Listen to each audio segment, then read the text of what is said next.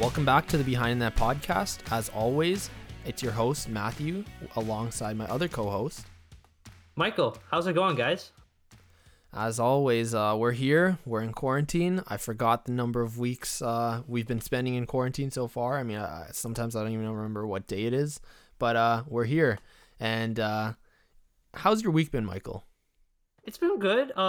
Just staying at home, getting some work done. I think I've been getting into a routine now of going on walks, trying to get some work done, winding down with some video games, and then repeating the process over and over again. Obviously, there's been times lately where I've really missed being at school with my friends, and just being out of the house more often than not. But I think for the time being, I'm settling into the routine and it's working well. How about you, man? Same here. I mean, I've been starting to get into a routine. Spend a lot of time with family, get some work done. Try to just hang in there, go outside, get some fresh air. Of course, social distance though, and it's interesting how we are all adapting to it as time goes by. And I mean, obviously, we're still social distancing, and but we're kind of finding ways to do things either way, which I love. No, of course, yeah. I want to get two things quickly off the bat. First of all, today is when we're recording this. It's May 13th, and I've been looking on Twitter, and allegedly there was a Leaf Allegedly, game. something happened. Yeah, I see a Well, lot let's of say people something tweeting bad about it. I don't happened know to Leaf, what but it's I about. can't confirm it. Mm-hmm. But that's I just want to get that out of the way. But the other thing is, you guys have been waiting a while for an update on me finish playing Banjo Kazooie, Mm-hmm. Mm-hmm. and Did you I beat it? have some great news. Yes, I beat the game. Okay. Well, what did you think of it? Okay, it was frustrating as hell That trying last to get boss. through some levels. I'm Mhm. I'm an adult, and like I played it, and I struggle with it. It's probably one of the hardest bosses I've faced, like final bosses. And I'm Yeah, thinking this is a kid's game, and I'm an adult, and I can't like beat it. And I've beaten so many video games. yeah. I remember I was jumping out of my chair. Second, that last egg went to that statue, Oh and yeah. I was like, yes! I was so pumped. I was like, finally beat this game, and then I can play the sequel now. But I've And barely gotten through that one. that final cutscene, man, was funny. I love Banjo. It's just such a funny Mhm. game. Yes, and for those of you guys wondering, it was 100% completed. It wasn't like, oh, just barely enough, the bare minimum. I Nice, fully completed nice, the game. nice. I'm chipping away at Super Mario 64, trying to go for the 100% complete run. Nice. How many Hmm. stars you at? I mean, I had two files. I actually tried this previously, and I was actually at 100. I think 111, and I wonder why I didn't finish. Um, but right now I think I'm at around 30. Yeah. It's good. It's a good Mhm. start. Mhm. Hopefully I'll I get through think, that. yeah, it takes some time. Some stars are like really hard, but I I think think once you've gotten it down, the most annoying stars are just the 100 coin ones hmm where you have to get all the coins in a level. Yeah, that those ones frustrate me. yeah, that one, and there's just like this coin star that's on a cloud, and you have to fly with the wing Mhm. cap. That one's Mhm. super frustrating. Mhm. Oh yeah, I know those ones. Hmm But man, Super Mario 64 is just such a great game, and I mean, I think you've played Odyssey, right? Yes, I have played Amazing Odyssey. game, amazing game, I love it. amazing, and I mean, we're getting a Super Mario 64 Switch re-release, so that's gonna be fun. A Oh, I'm remake, looking forward to that. mm-hmm. A remaster. I don't know. There's so many different names to call it: remaster, remake, whatever. But we're I'm getting it. surprised it's taking this long because they've already done that for the original Mario games on the NES and the SNES. The only game that I think, other than Super Mario 64, that fans really want a remaster for, or at least one that I think of off the top of my head, is Super Mario RPG. Oh, we've been wanting that forever. Hmm Honestly, I want that. I don't even physically have it like on the Super Nintendo, so I've never gotten a chance to play it, but I know it's a good game. Oh, absolutely, yeah. And I played it. I remember when I was going through a run of it. I never actually finished it, but I've really enjoyed the gameplay, the humor, just the overall experience was a lot of fun. And if you haven't gotten a chance to play Super Mario RPG yet, find a way to do it because it's worth the experience. Have you played Super Mario Sunshine? Okay, I have played it briefly in the past, but for some reason, I don't actually have the game. And that's one game that I've always wanted to have a copy of again, just go through it I because love that game. Like, it's one of those games where you have to, I think as time went by, we start to appreciate it more because, I mean, I had it for GameCube. I still do, but when I played it as a kid, I didn't think it was like, I was like, they're trying something new, something gimmicky that's not exactly Super Mario 64, but they're trying to change it, right? And I didn't really like it as a kid, but now I like it. Now you start to appreciate what they were doing. yeah. And I think that's one of the thing with those games too. and we're gonna get to play it. You're gonna get to play it because they're actually remastering that and Super Mario 64, so we're getting both of those. Absolutely, that's great. hmm We'll save some video games talk for a little bit later A in the little show. bit later. We have some exciting news to share with you guys, but for now, we have to address something that we unfortunately weren't able to talk about on last week's podcast. So we recorded last week's podcast on Wednesday, and we wrapped up the episode with Ian Tulloch. If you haven't checked it out, check it out already. It was a great episode, and Ian was awesome. But we finished recording, and I remember immediately after finished recording, you and me, we were just chatting away, and I said, I told you like something's going on Twitter. Let me check this out, and you were looking as well. And yeah, so you can explain the situation, Michael? Okay, from just the very brief explanation for those of you who, for whatever reason, haven't heard the story, there were leaked DMs that involved Brandon Leipzig, who is currently who was formerly a member of the Washington Capitals, but used to be on the Toronto Maple Leafs, saying some very vulgar and sexist remarks about Misogynistic comments. misogynistic comments about just random women that he happened to know, and also poking fun at his teammates and also their families. It was I'm like the kind of person that I came to expect him, at least from when I remembered him as a Toronto Maple Leaf, and it just brought back those experiences. Because I'll talk about this a little bit more later, but I was just like, let's just put it this way.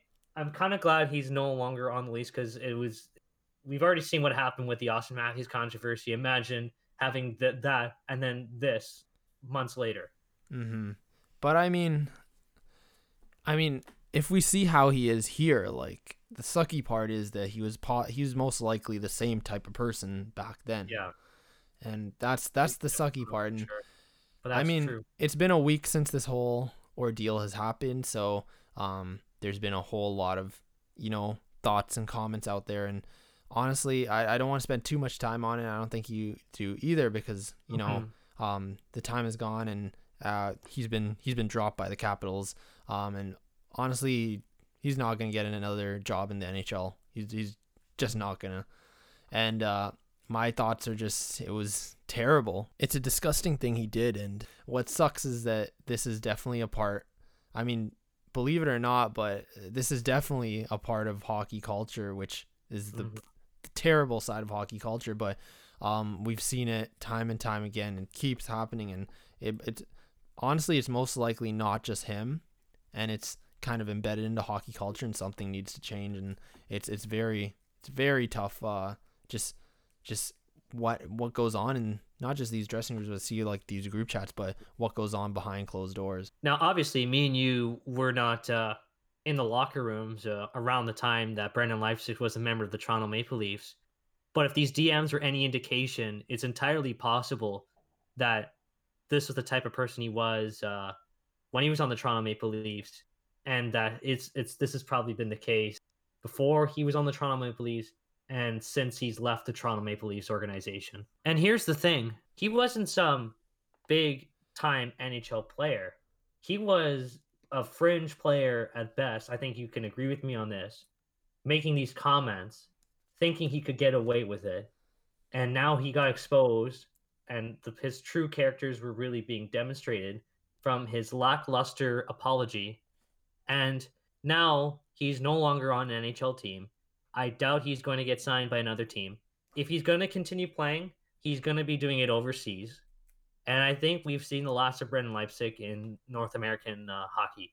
And I can't see, it's hard for me to see a scenario where he can rehabilitate his image enough that people will give him a second chance, because these kind of things and just not really, just kind of shying away from it in the sense that he deleted his Twitter account, deactivated his Instagram account for a while, and then came back to make a half-hearted apology, really just goes to show that this is not the kind of player you really want to have in a locker room, and I don't think we'll be seeing him around anytime soon. 100%. And honestly, I just hope things change because it keeps happening time and time again. And you can only hope that, something clicks in the future generations of hockey players and hockey culture that changes it. Because, I mean, look, like even earlier this year or this season, the whole coaching thing, and we had Scott MacArthur on, and he was awesome, and he spoke about it too. But Yeah.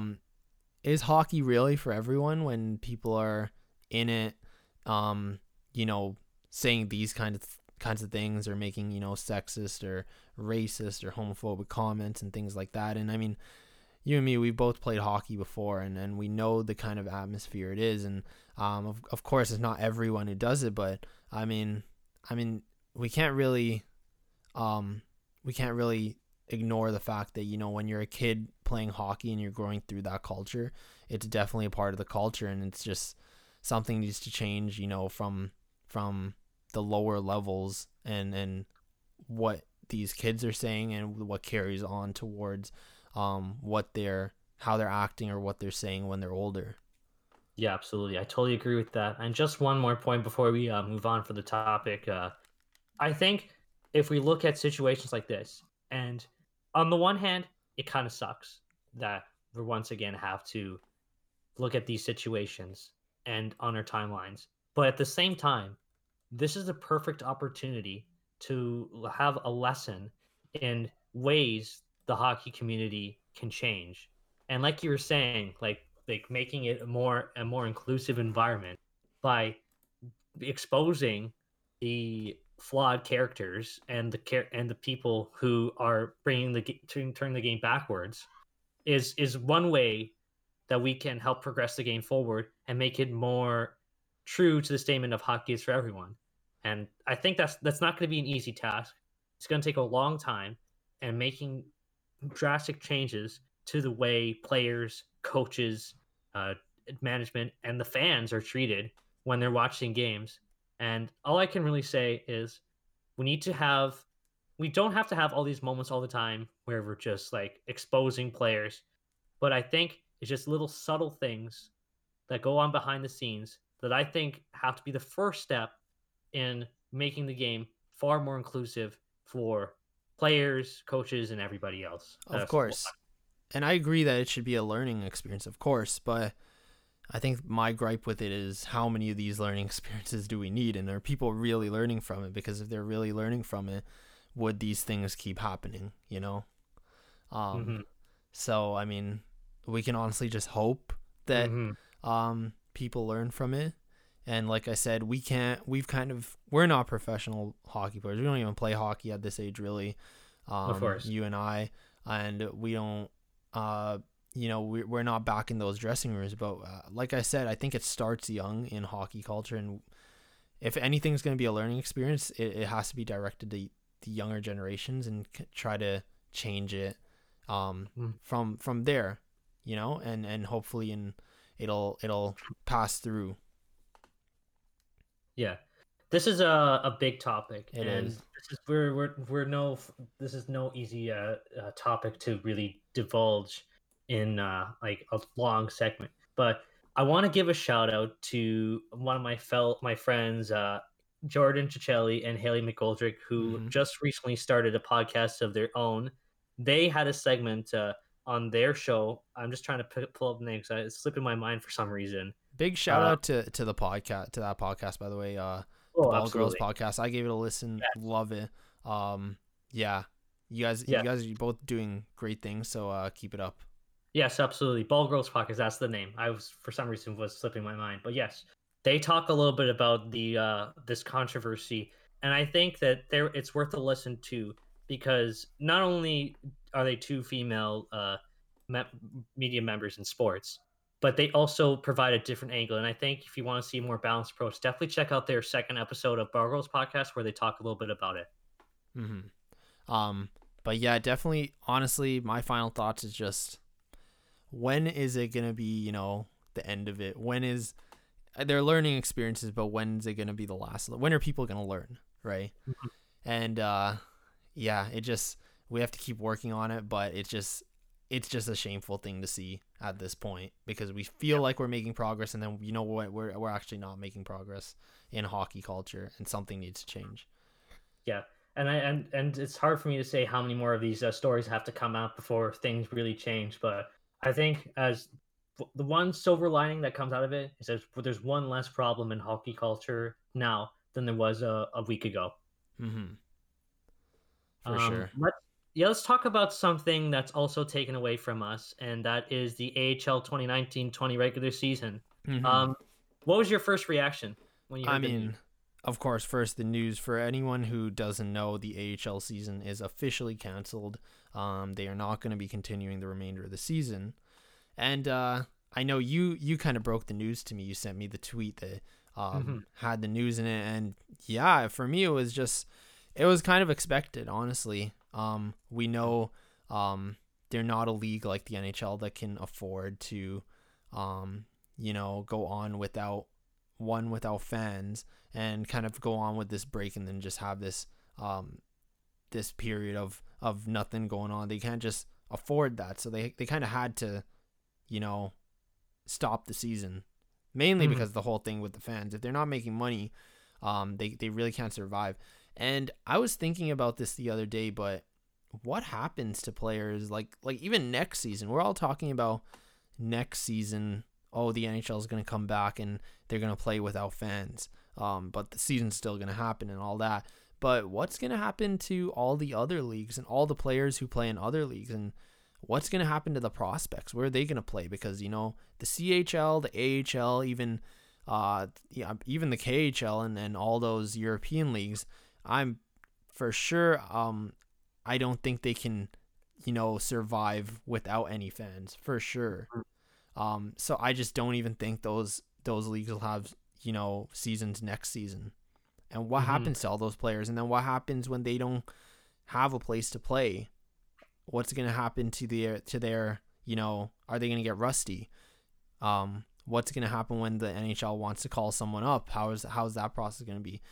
All those things kind of cross my mind. But going back to the AHL, it made me think of all that because I really don't know what the future of that league is, and we often overlook it. But honestly, it's so important for the development of players, Hmm. and it's unfortunate because this is the first sign of those possibilities coming true in my mind.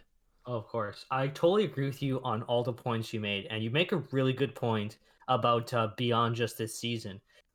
Just to really start off with my point, part of the reason why the AHL canceled their season is in part because of what you said.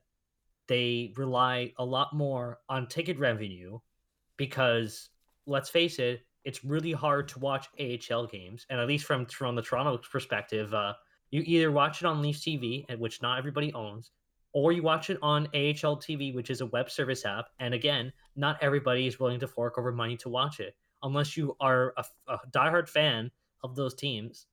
Not everyone's going to be committed to that.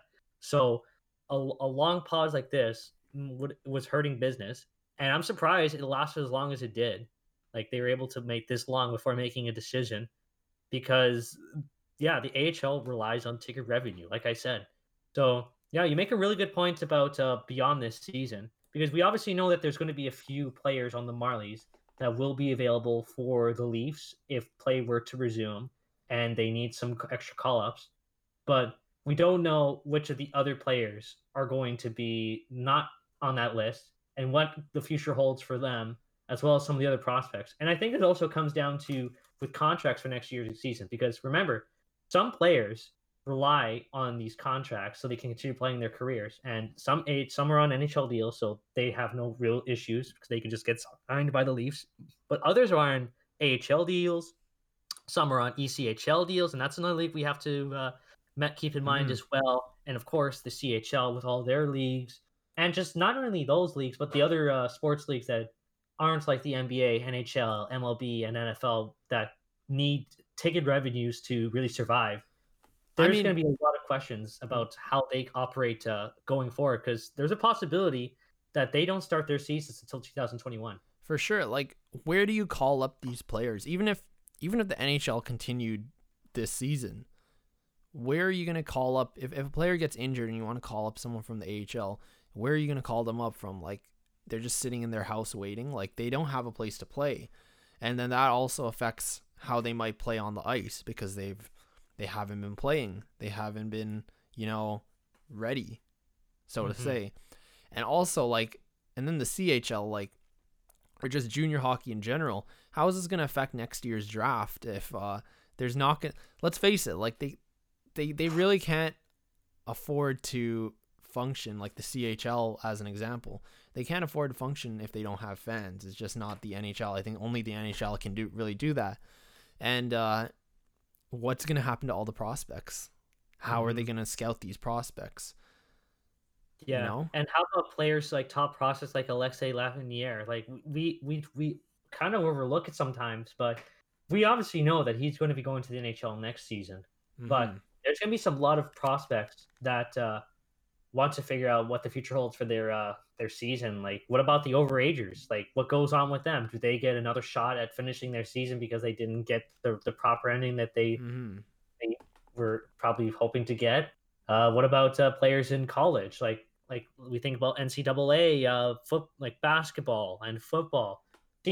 Some senior year players will never be playing professional football beyond that year. So what the questions lay for them, like, do they get a second chance to like go out on top, or do they just thanks for everything? Some foreseen circumstances is preventing you from finishing up your playing days.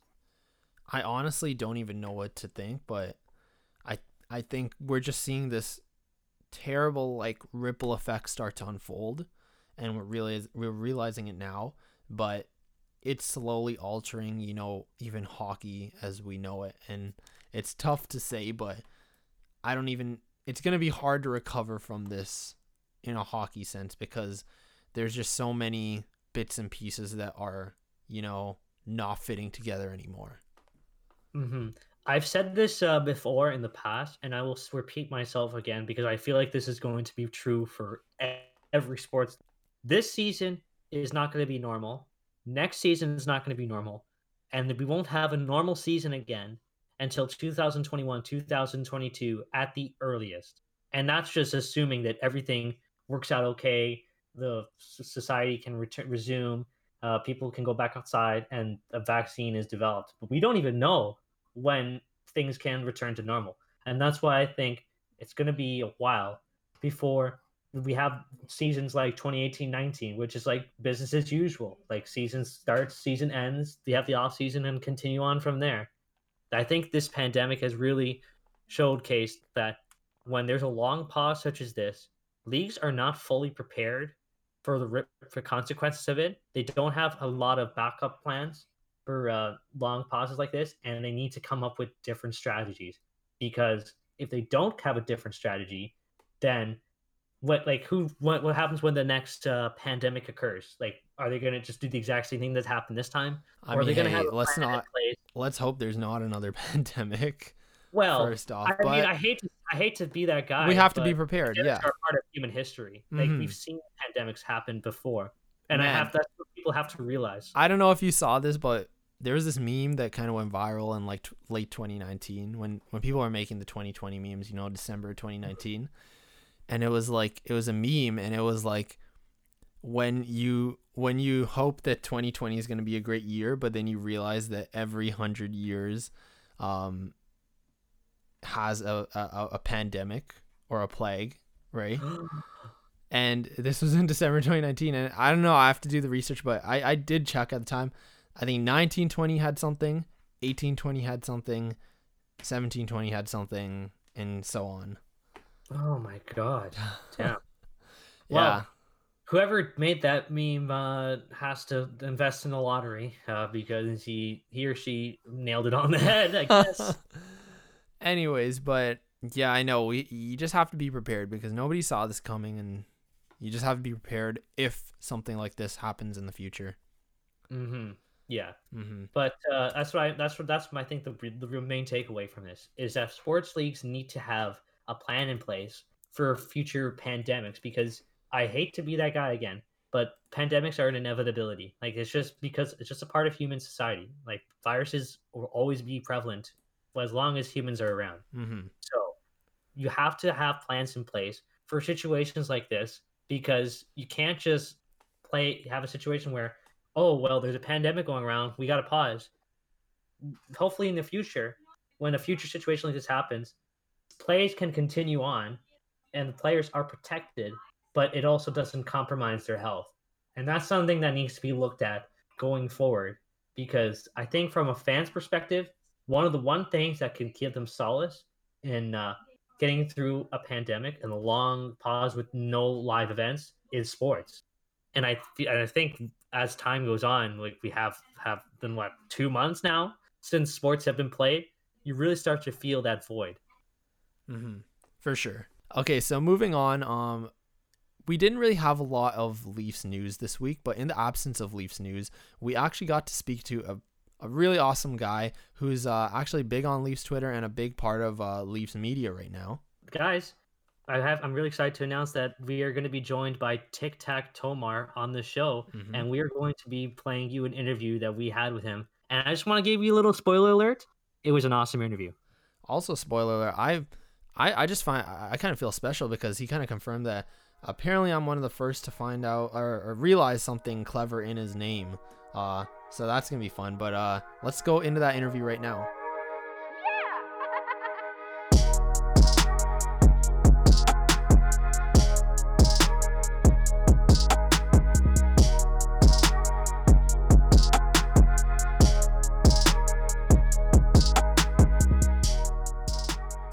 On today's show, we are joined by Omar. You may know him better by his Twitter handle at TicTacTomar.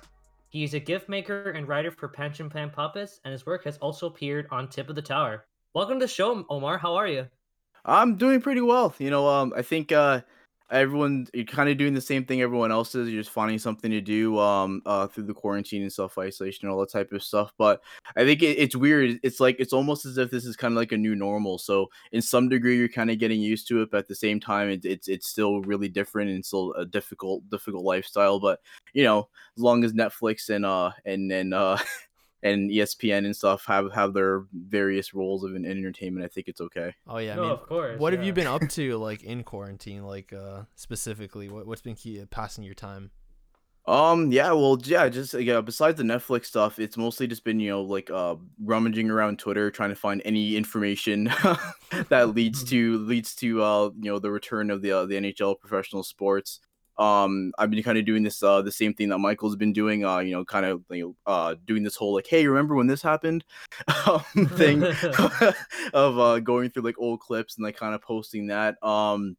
And video games has been pretty huge. So going on the PS4, my Nintendo Switch is dead, unfortunately. I can't get it I can't get it repaired because of the whole repair center things are closed. So that kind of sucks. I'm in the same boat with you there because my Joy-Con is actually broken. I get in Joy-Con drift, which I mean it's really popular, but the unfortunate thing is I can't even send it in right now.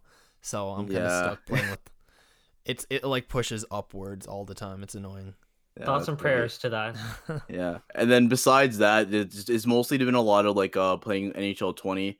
With the Dangle Navy, we've had a couple streams and stuff with donating money, raising money for COVID and for healthcare and stuff. Speaking of that, actually, I'm glad I brought that up. I need to address some things. I listened to the last episode with Ian Tulloch, and Ian Tulloch had some things to say about me as a player. I need to set the record straight real quick. We okay? knew this was coming. He is correct in the sense that I lack skill. That is a fact. Okay, I am the Zach Hyman of the team. I'm self-proclaimed. Okay, I go to the front of the net. I crash in rebounds. I go for deflections, all that type of stuff. But for him to have the gall to criticize me and say that I can't exit the zone properly, you should watch. Ian does not know the definition of defense. He is not a defenseman. Okay, there will be instances where I'll be going up the wing, on the left wing, and then he'll just speed blitz past me. It'll be like Sonic the Hedgehog. You see like a blue streak just gone, and then there's no defense, and then poor James Myrtle is by himself doing absolutely nothing. So Ian is the last person to criticize anyone, especially when it comes to penalties. and just when it comes to his overall play. Unless I'm feeding him the puck, then he's an elite star. Okay. Just wanted to. Man, I I've feel been- like I've How are you gonna respond to that? this is I've where been, I've been this is where holding. the I've been holding on to that one. this is where the Dangle Navy comes to throw shade at each other on this podcast. Yeah, it's all fun and games for sure. Like we all play together and we all rip on each other. Anytime one thing happens, we just all automatically start going to town on Of each other. But course. yeah, but that's been one of the big things I've done definitely during the quarantine. It's been a blast, definitely. Of course. Let's actually talk about the Dangle Navy. How did you join the Dangle Navy team? And we obviously know your experience has been awesome so far. But what's after you explain how you joined? What's one moment that really stands out to you? Yeah. So the way I joined was really weird. It was a couple of years back. And like I just started playing. I think it was either 18 or 19 I was playing on, and it was like a time where like Steve Dangle would be like, "Oh, if anyone's online wants to do like a drop in thing, let's do it." So him and I would kind of play randomly, and then there was a day where he asked like, "Hey, like do you want to join this team, And I was like, "Okay, sure." So then I joined this team, and after then it was created by James Butter. He's our goalie. He made the team, added in Steve, and then another person, Nick, Leafs fan Nick, on Twitter. So that's how that. So I guess that was kind of how like the initial core was formed.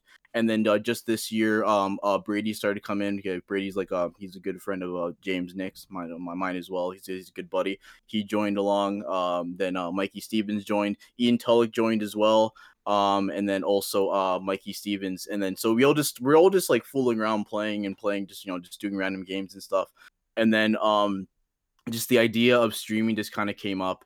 And then the first time we did it, it wasn't intentionally to raise any money or anything. It was just to do it. And after then, once you realize that people were donating, we figured, okay, maybe we can actually do something with this. And after then, it turned into the Quarantine Cup that was an idea created by Adam Wild and Jesse Blake. So that was awesome. But yeah, it's been pretty cool. So it was pretty much just a random question that I got everything going. And then as for a funny moment, to be honest, there isn't just one funny moment, just because like the one thing is always surpassed by the next thing, and it's usually something that I do that's incredibly stupid.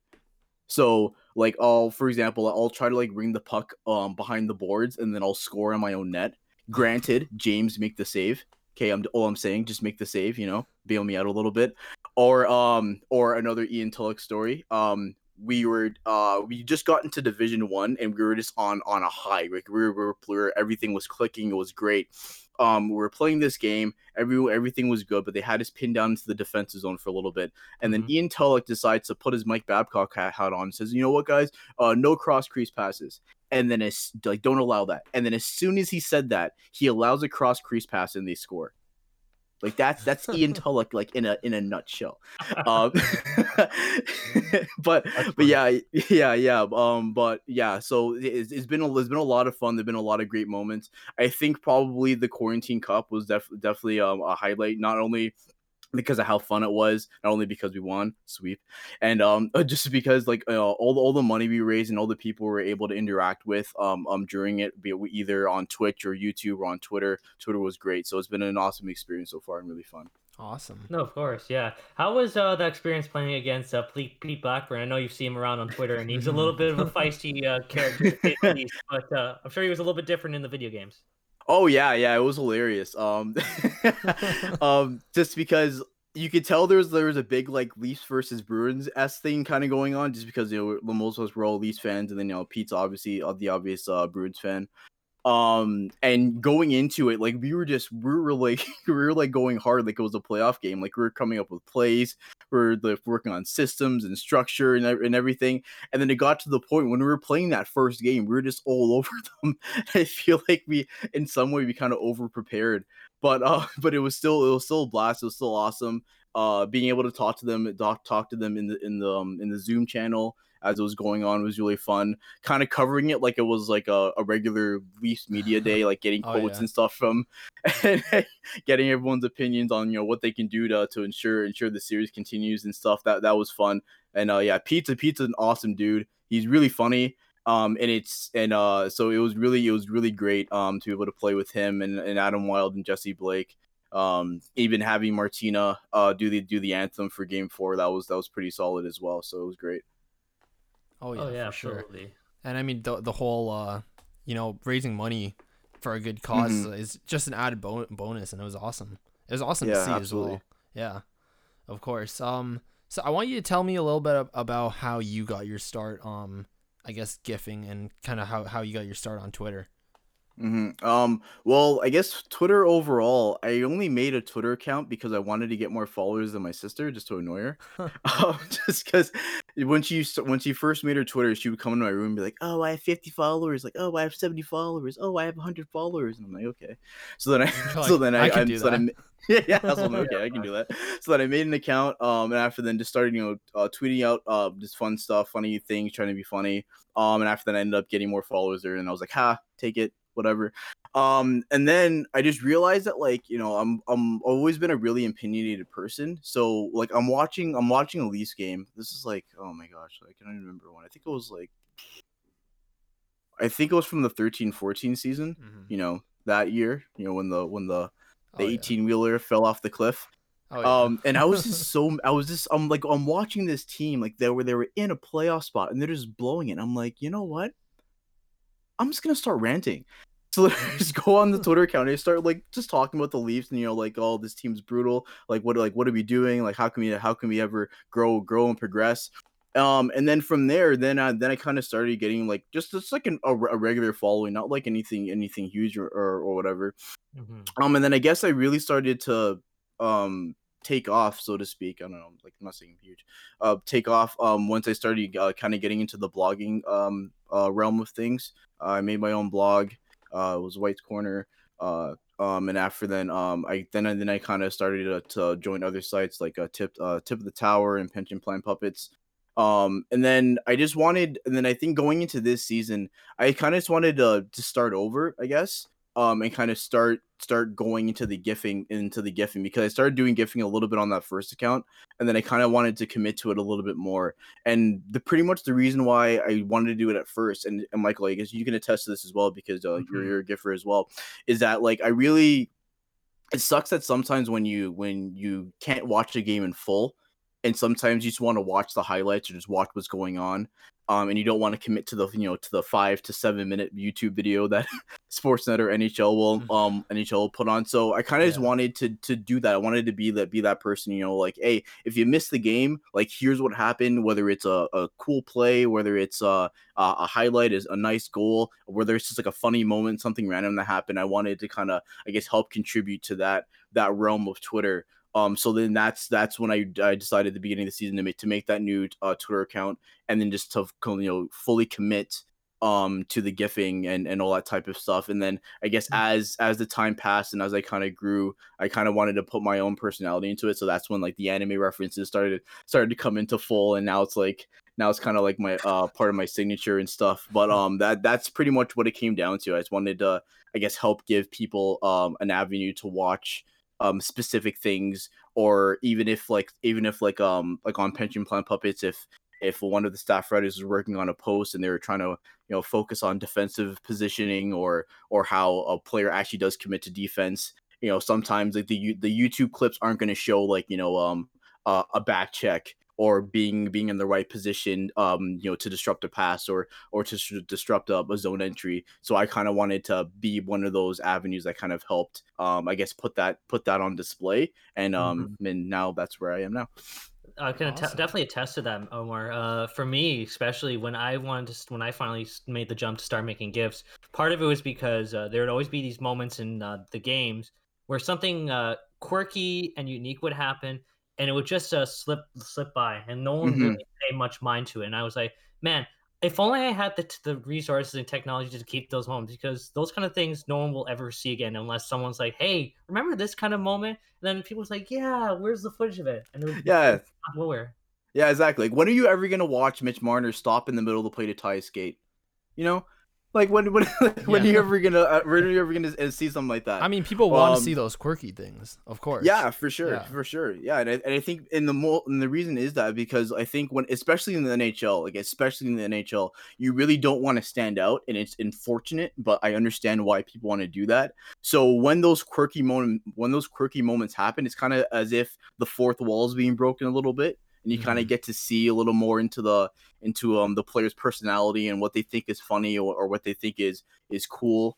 So seeing those moments is it's funny, and it kind of helps you to connect to those players that you like and that you respect and that you look up to all the time. Of course, absolutely. Of course. So, I wanted to ask.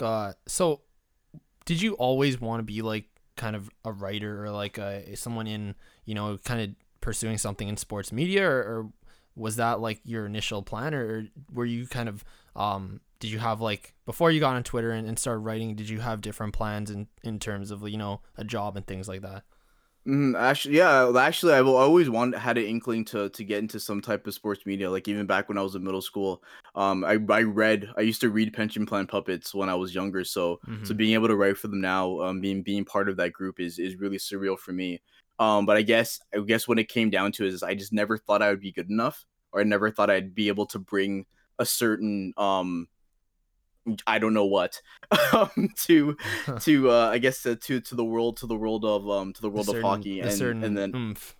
yeah. A certain je ne sais quoi, I didn't know if I'd be able to bring that to the forefront. And then I guess once I got older and I kind of maybe gained a little more confidence, a little more personality, and I felt like that this is something I want to start doing. Like like I have an opinion. I can research well. I feel like I can have a voice in this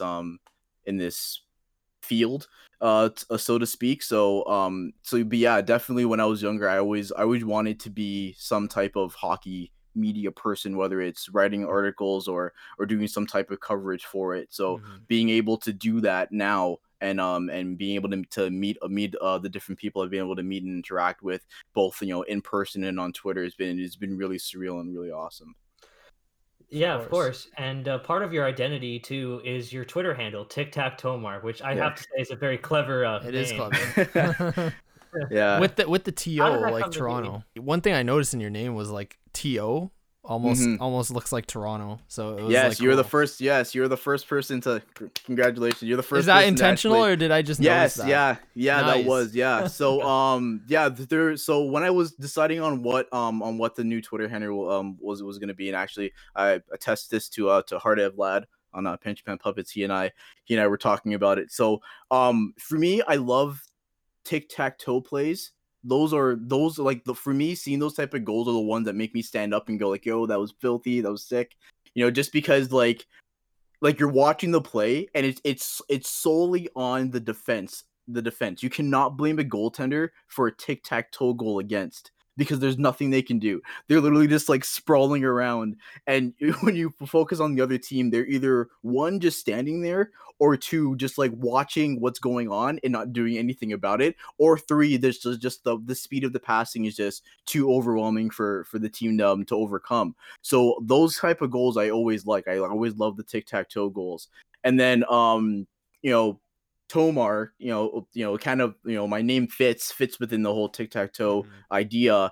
And then TO, obviously, yeah, being from Toronto. So I kind of saw it. It's really cool. It's a nice multifaceted name, and something that I've definitely grown on. But yeah, it's definitely, it has the Toronto edge, has the tic-tac-toe hockey edge, and it's who I am now.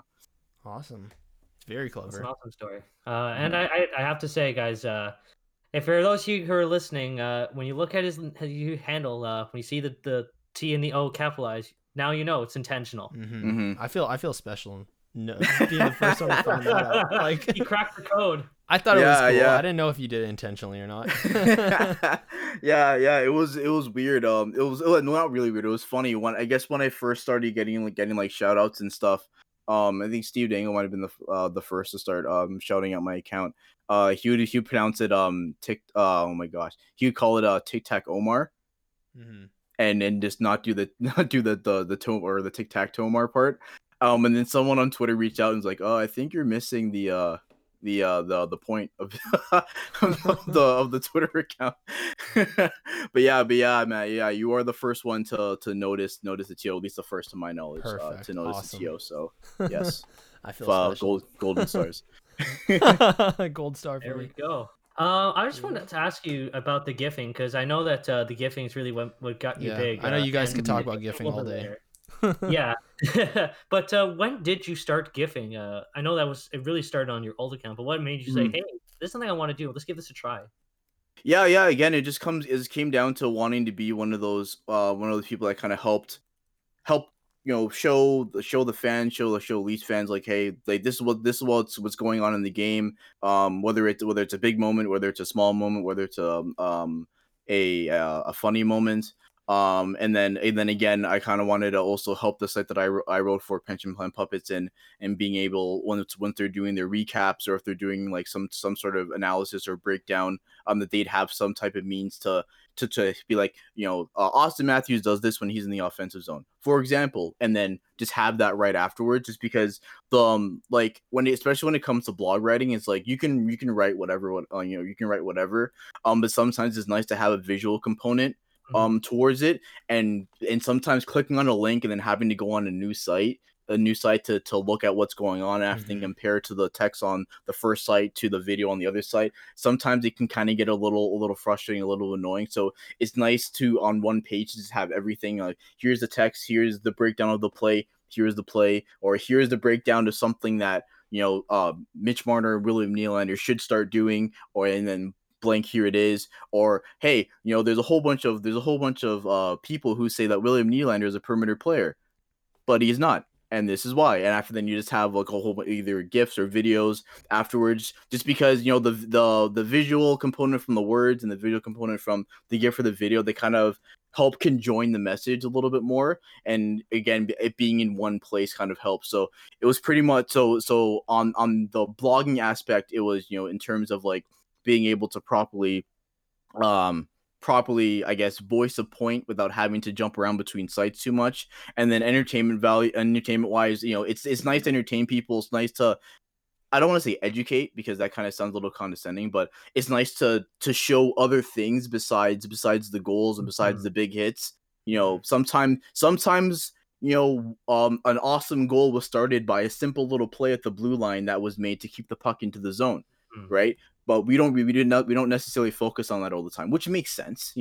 It's just like, we're all lovers of big explosions, and you walk around and you walk back in slow motion with your sunglasses on. We all like this the cinematography of hockey, but sometimes it's nice to look at the key little details and the little specifics, and pay attention to those as well. And there are people like that who appreciate the little mini details, Mhm. or the little things that help advance the puck forward. Like one thing you definitely see a lot, and this is something I've noticed a lot this season, is that especially when Matthews and Nylander are playing together, was that what Matthews would have like a filthy snipe, like no one can doubt the strength and the power of the Austin Matthews shot, but a Right. lot of the times it would happen because William Nylander had a wicked zone entry, and then that allowed the play to continue.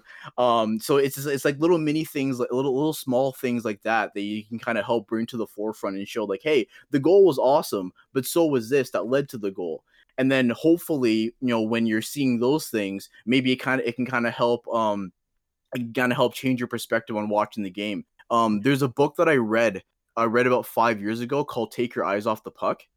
And it pretty much just details, oh my gosh, for the author escapes my mind, but yeah, if you want a good read, especially about hockey, like definitely buy it. It's an awesome book, and it pretty much just details like all the things around the puck that are happening, whether it's like forward execution, player placement, where a certain forward should be, where a certain forward should be if a certain defenseman pinches. And that's something, if you're a Leafs fan, that's something you should definitely be interested in, because one, the Leafs play that system of having the defenseman activate all the time, and at the same time, you do see a lot of moments where the defenseman activates and there's no one there to cover them. So then there's a odd man rush the other way, and then Freddie has to make a save and he doesn't, and everyone says he sucks.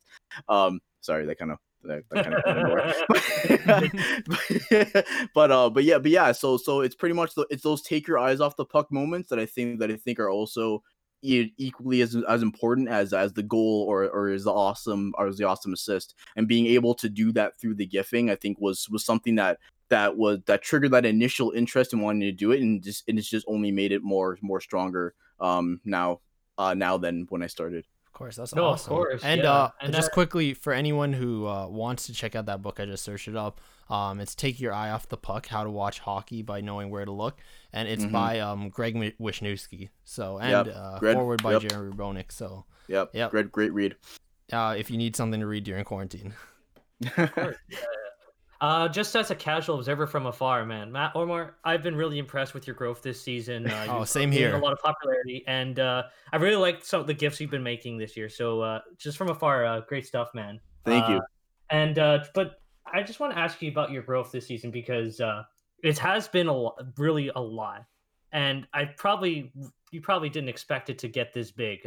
Did you? Mm. Would you agree with that statement? Yeah, absolutely. Honestly, it really does blow my mind when I hit certain milestones or like during or that type of stuff. It definitely is pretty cool, I guess, to see how fast, how quick the growth has been. I definitely did not expect to be where I am now, in terms of like Twitter followers and all that type of stuff. But honestly, like I can only attest that to all the people who like and who retweet, and who quote tweet or who shout me out and stuff, like those things. Like I think like those things, it's gonna sound very sappy, but like it really touches me when like I see someone be like, oh, like follow TikTok Tomar if you need some more for gifts, or if like, say for example, like if like Mark Masters or Justin Bourne like are tweeting about something that happened in the game, and then they quote tweet me, and they quote tweet me using one of my gifts. Like it really does mean a lot. And I think that's what I can attest to. The growth is just everyone liking and commenting and retweeting and sharing all my stuff. So honestly, so I like that's why anytime I hit a big milestone, I always try to always, even though it does sound really lame, I always try to thank everyone who's followed and who's done all that stuff, because it really does mean a lot. And that's what I can attest to the growth definitely. Of course. Of course. And when you're not posting gifts, we know you share a lot of Pokemon and anime clips and things like that. Again, do you want to just say how did that come about, or just tell me about your love for I guess those things, and how's it become part of your brand? Yeah, well, to be honest, it's always the anime stuff has always been part of me, like personality wise. If you ever hang out with me or see me in person, I'm a very animated person by nature. um so so it's really easy for me to gravitate towards those shows. And then growing up, you go to school, you come home, you turn on the Zone. In the Zone, you have the master lineup. You got Pokemon, Digimon, Dragon Ball Z, Oh, Samurai man. Jack. You sit down in front of the TV and you're set. Saturday morning comes up, you go on YTV, you go on Teletoon, you go on Kids WB, you go on Fox Kids, and it's just all these same shows, and you grow up with these shows. And I think for me in particular, like, and this is gonna sound lame, but whatever. It's like you do learn a lot from these shows. Like, No, there are you a lot of, definitely do. like, You definitely there are do. a lot of interesting messages within these shows, even though they are just shows. I didn't air quote there. But you do learn a lot. So just eventually, after years of watching and watching, eventually a lot of it kind of sticks with you. So I think for me, just like the anime stuff, like, at least as far as using anime with gifts, that's something I used to do on my old account, but like not when I was making my own gifts. Like I would just, like, if something really really crazy happened, like I would just like go in the Twitter app and then just search like Mhm. something in anime and then kind of tweet it out, and stuff. And then just once, and then sorry, I guess starting to do it with on TikTok Tomar. I think it was just after, the, I guess, the buzz or the nervousness of the new account and the new followers and stuff kind of settled. And I guess I kind of felt like, I can kind of start showing my personality a little bit more. And so that's what's come down to. So, I'll make like Dragon Ball Z references and Pokemon references and Digimon references. Digimon's better than Pokemon. I don't care what anyone says. So the gasp was hilarious. um, Sorry, Omar. so yeah, it's pretty much has been me just like letting my personality kind of come out through my craft, I guess, if you want to call gifting a craft. and I think it's been really interesting. Like I always get like a lot of people saying like, oh, you know, like your account like mixes anime and the Leafs, and that's awesome. So being able to do that and show how like how different things can be connected even though they're completely different, I think that's an awesome thing to see. You know, you can have, you know, totally two different concepts, but you know, it takes creativity, and it takes, you know, it takes a lot of fun, you know, to be able to connect two different things that probably have nothing to do with each other, but then to still be able to combine them anyway. And you know, and it just really makes it fun, and it kind of gives some a little more oomph to what's going on. Even if you've never watched like an episode of Dragon Ball Z, you know, like if I tweet out a GIF of Goku going Super Saiyan and say like Austin Matthews, like, you know, you kind of get the idea. Um, and then it's been pretty cool, and it's been really funny, and like honestly, like for the most part, I don't often laugh at my own tweets, but like you sometimes if I have like a decent like Leafs Dragon Ball Z comparison or at least Pokemon comparison, like I chuckle afterwards. I'm like, oh, it's pretty funny. Nice, nice. So here's a $1,000,000 question. Which is your favorite anime? I was just about to ask that, of course. Oh yeah, that's Digimon all the way. And by no means am I saying Digimon is the best anime created. I am not saying that. I know that is objectively false. But for me, Digimon is a show that I think that even though it was garnered towards kids, it did have a lot of adult or teenage like themes and elements that as and then but watching as a kid growing up yourself, you can really gravitate to. And it's not like, and I'm not throwing shade, it's not just a little boy who goes into a forest and makes friends and goes on a journey and catches Pokemon and releases them for some reason, and then, you know, and continue, you know, tries to win a championship over and over and over and over again, even though he probably should have won years ago, but the show wanted to continue doing it just because you can't end the show, because if you have Ash win a championship, then you have to end the show, and then all the kids aren't gonna watch. I mean, he that finally makes won. absolutely no sense. He finally Yeah, won. but then he won in this new like this weird. I don't know what they did with the animation, but like looks weird. You know, I don't like it, but apparently it's Yeah. popping Yeah. in Japan, like that animation style. Yeah. Yeah. Yeah. Anyway, yeah. So for me, like especially like in the first season Digimon, like you have these cast of kids who get sent off to this world, but they're not, but they're kids, but they're dealing with a lot of dark things that don't get touched on until like later on in the series. So even though, yeah, sure, it's awesome to see these monsters transform into bigger monsters and then fight other monsters,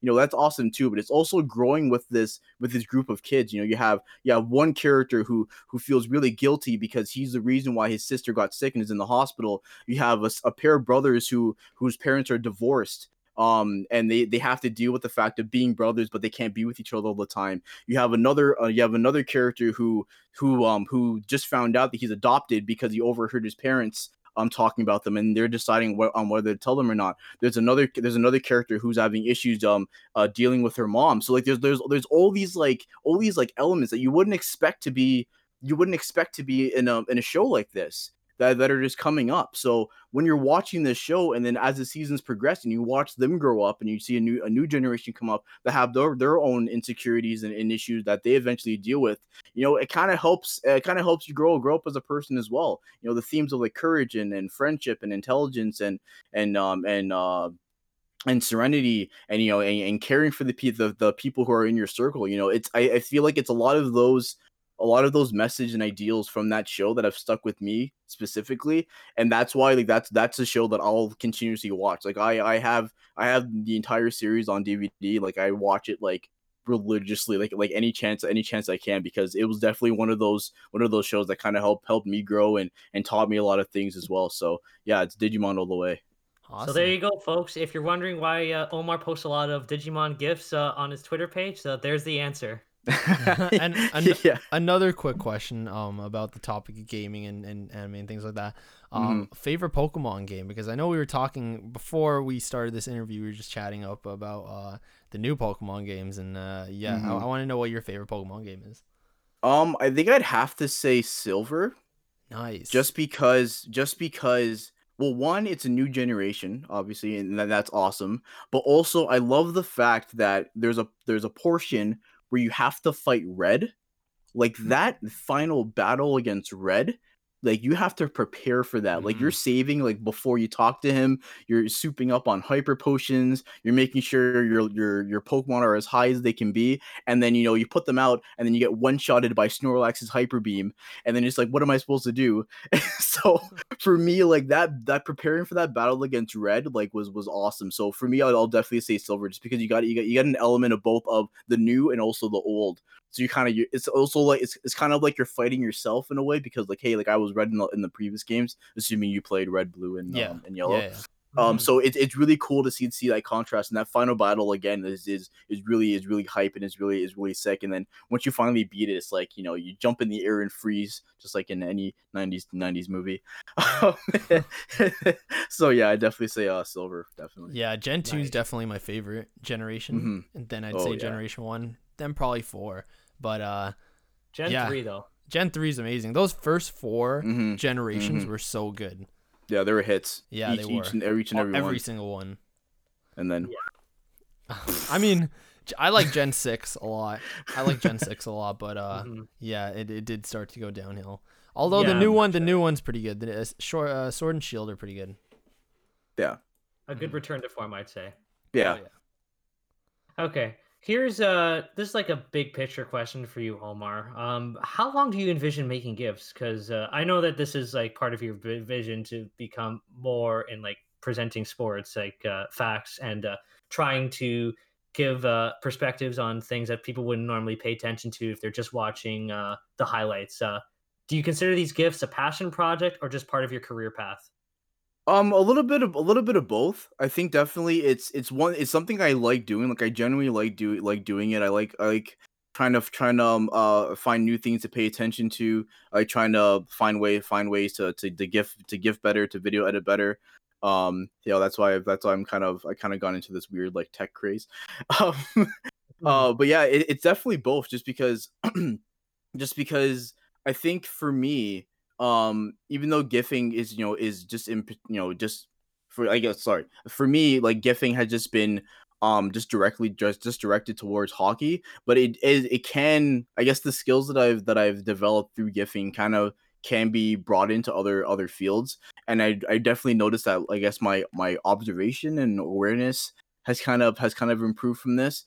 But yeah, definitely, at least as far as gifting specifically, it's something I'd love to do. Just I'd love to continue doing. Like I envision gifting that Stanley Cup championship, which is gonna happen this season, by the way. Like I want that GIF so badly. Like last season, gifting Tyler Bozak lifting the cup with St. Louis. Like it was such a mix of emotion, because it was like, I was so happy for him, because like he was here for so long, and now he moved to another team and he won instantly. But like at the same time, I was just also envious. Like I felt like my fingers like started to curl a little bit, because I'm like, oh, I wanted this for us. So guys, on like a hobby passion wise, like I really want to do it, just because I kind of want to be one of those people that have those final gifts of the Leafs going into that final championship run. But just overall, like it's something that that's definitely transitioned from just being just a simple hobby. And I think it's something that I can see myself doing for a while, be it whether it's Leafs gifting or hockey gifting, or just any other thing that ends up coming down the line.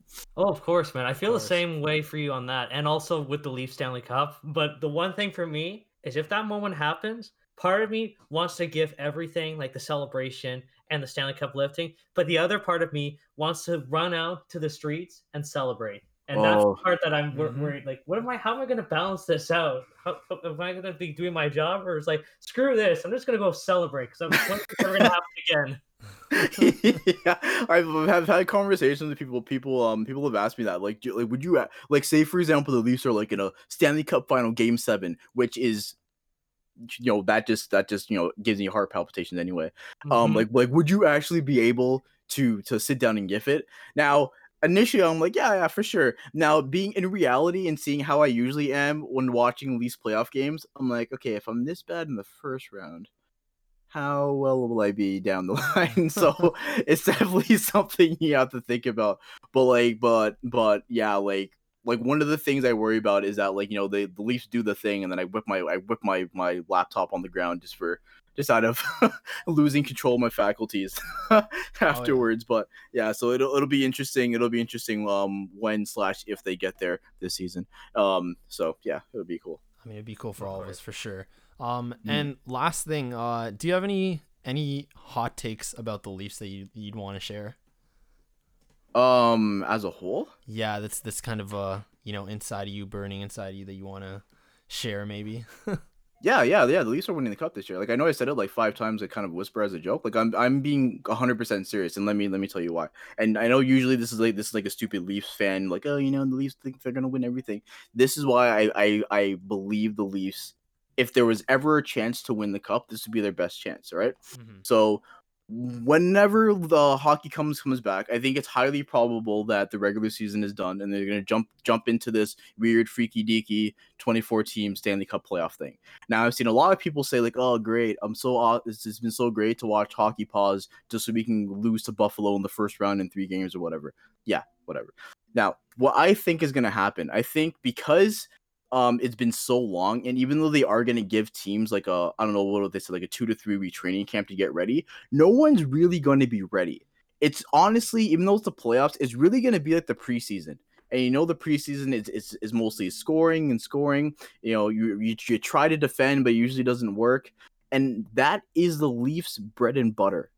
Like, and I've never been so happy to not have Mike Babcock behind the bench, because now like we're gonna go into a realm of hockey that is gonna be partitioned towards a Leaf style of play. And what it actually is going to come down to not only is offense, it's also going to come on to goaltending. So that's going to put a lot of pressure on Frederik Andersen. But it is going to be, as much as teams are going to be like, we have to commit to defense, we have to commit to the defense, we have to play our systems, yada yada yada. It's going to be really messy because people aren't going to be in the groove of things, and especially the Leafs, who are likely going to be one of those teams who are going to be in those proto first rounds of best of 3 series. It's going to be about offense. It's going to be about, it's not going to be about like keeping it to 2-1. It's going to be about like to score as many goals as possible, and hopefully Andersen can stop 6. Like, it's going to be like that to the, at least to the start, and then probably down the line things might start to clamp up a little bit. But even still, like, the Leafs are coming in healthy. Granted, everyone else is coming in healthy as well, but health was one of the things that was rubbing the Leafs over the wrong way this season. Morgan Rielly started the season hurt, and he was hurt for a while. And and even though not to say like Morgan Rielly is like a Norris or a shutdown defenseman, but he's not as bad as he was in the beginning of the season, right? So now we have health as a factor. We finally have some connectivity to between head coach and Kyle Dubas and the GM. So we kind of have unity in the sense of how the team is going to play. We have players who we were concerned about playing up to their potential, who are now. William Nylander is a flipping machine this season. And he turned things on completely. Auston Matthews took another step, and not only offensively. This has probably been the best 2-way season for Auston Matthews in his career. And Michael, you can probably attest to this when you're doing your gifts for Maple Leafs Hostel. Like, the plays that he was doing in the defensive zone, using his body to get aggressive in the corners, to win puck battles, to put himself in positions to advance the puck for his teammates, and not necessarily thinking for himself. He has hit a new gear.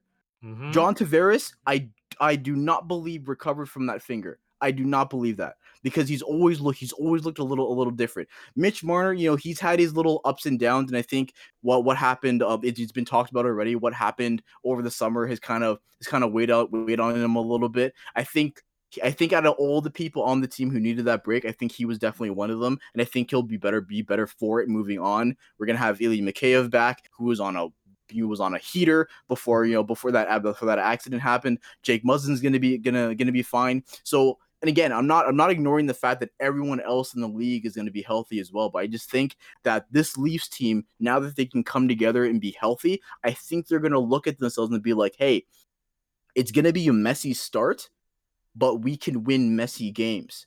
And then hopefully we can grow and come together and kind of start to put in those little fundamentals and start winning series. Now, of course, that's dumb to say, about a team who hasn't been able to get out of the first round. I mean, I'm not even going to talk about what today is, but um, Oh, but man. like and I know it's crazy to talk about those type of things, but there's something within me that just feels like this is our year. If not to win it, then at least to do some damage. And I really think if the Leafs stick to their strengths and hopefully don't do anything ridiculously bad, like take a slap shot in overtime, Barry. But as long as those type of things aren't happening, then I think we really do have a chance. But again, as much as I'm talking about about offense and opportunity, I think it really is going to come down to the play of Frederik Andersen, who he himself has definitely had roller coasters past the October bad month. So hopefully he can shut these things down, and if not, we have good old golden retriever Jack Campbell behind him who can step in. So yeah. As a whole, I'm really feeling good about this team heading into whatever format the NHL decides on. But I could be wrong, and we can end up being swept. So I don't know. Or there's no playoffs altogether.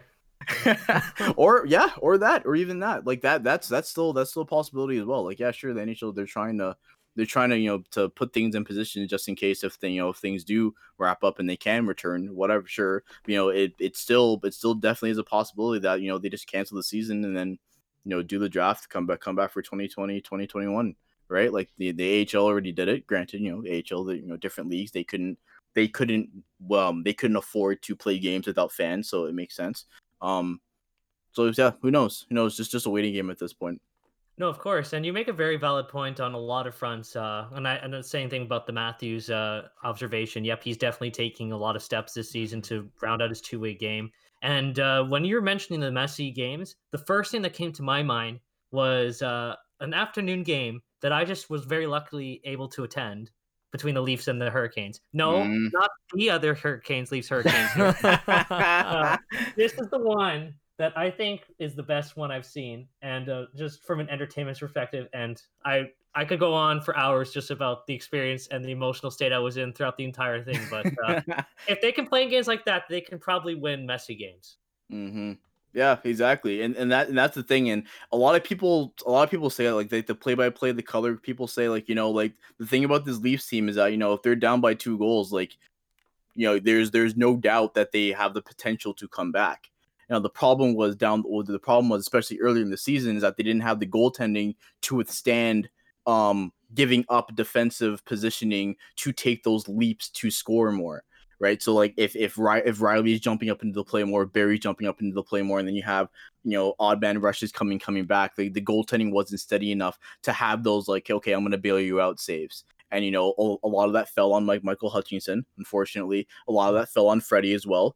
He was laying a lot of 5-hole goals in the beginning of the season. He seemed to kind of turn around a little bit. Now we have a reliable goaltender in Jack Campbell, so that's definitely going to be one of the key factors. Not even for the Leafs, for any team right now. I think goaltending is going to be like the number one most important thing. So that's why you look at a team like the Montreal Canadiens, who could get in based on this 24 team format. If Carey Price decides to go God mode,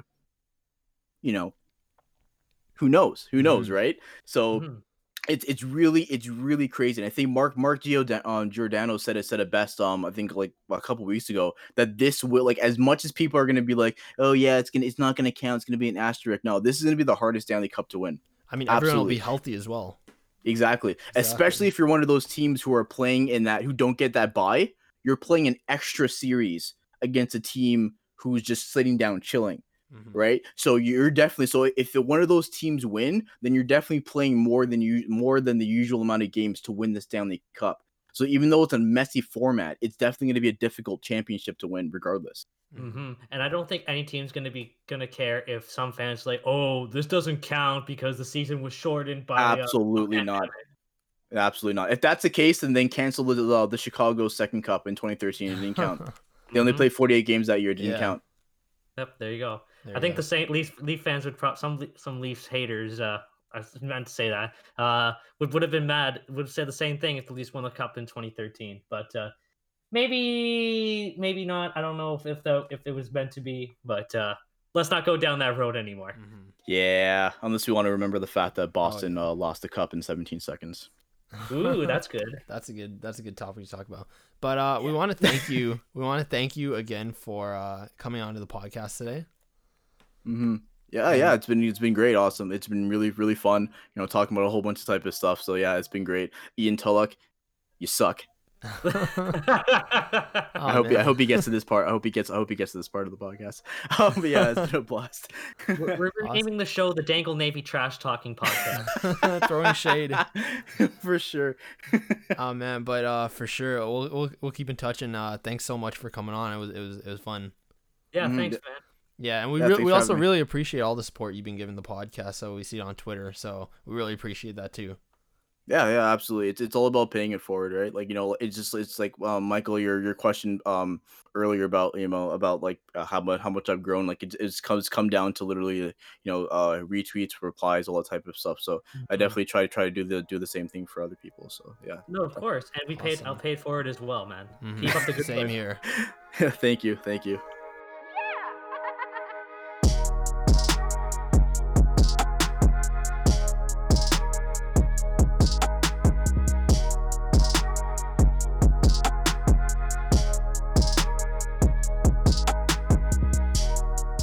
Didn't I tell you guys? Wasn't that an awesome interview or what?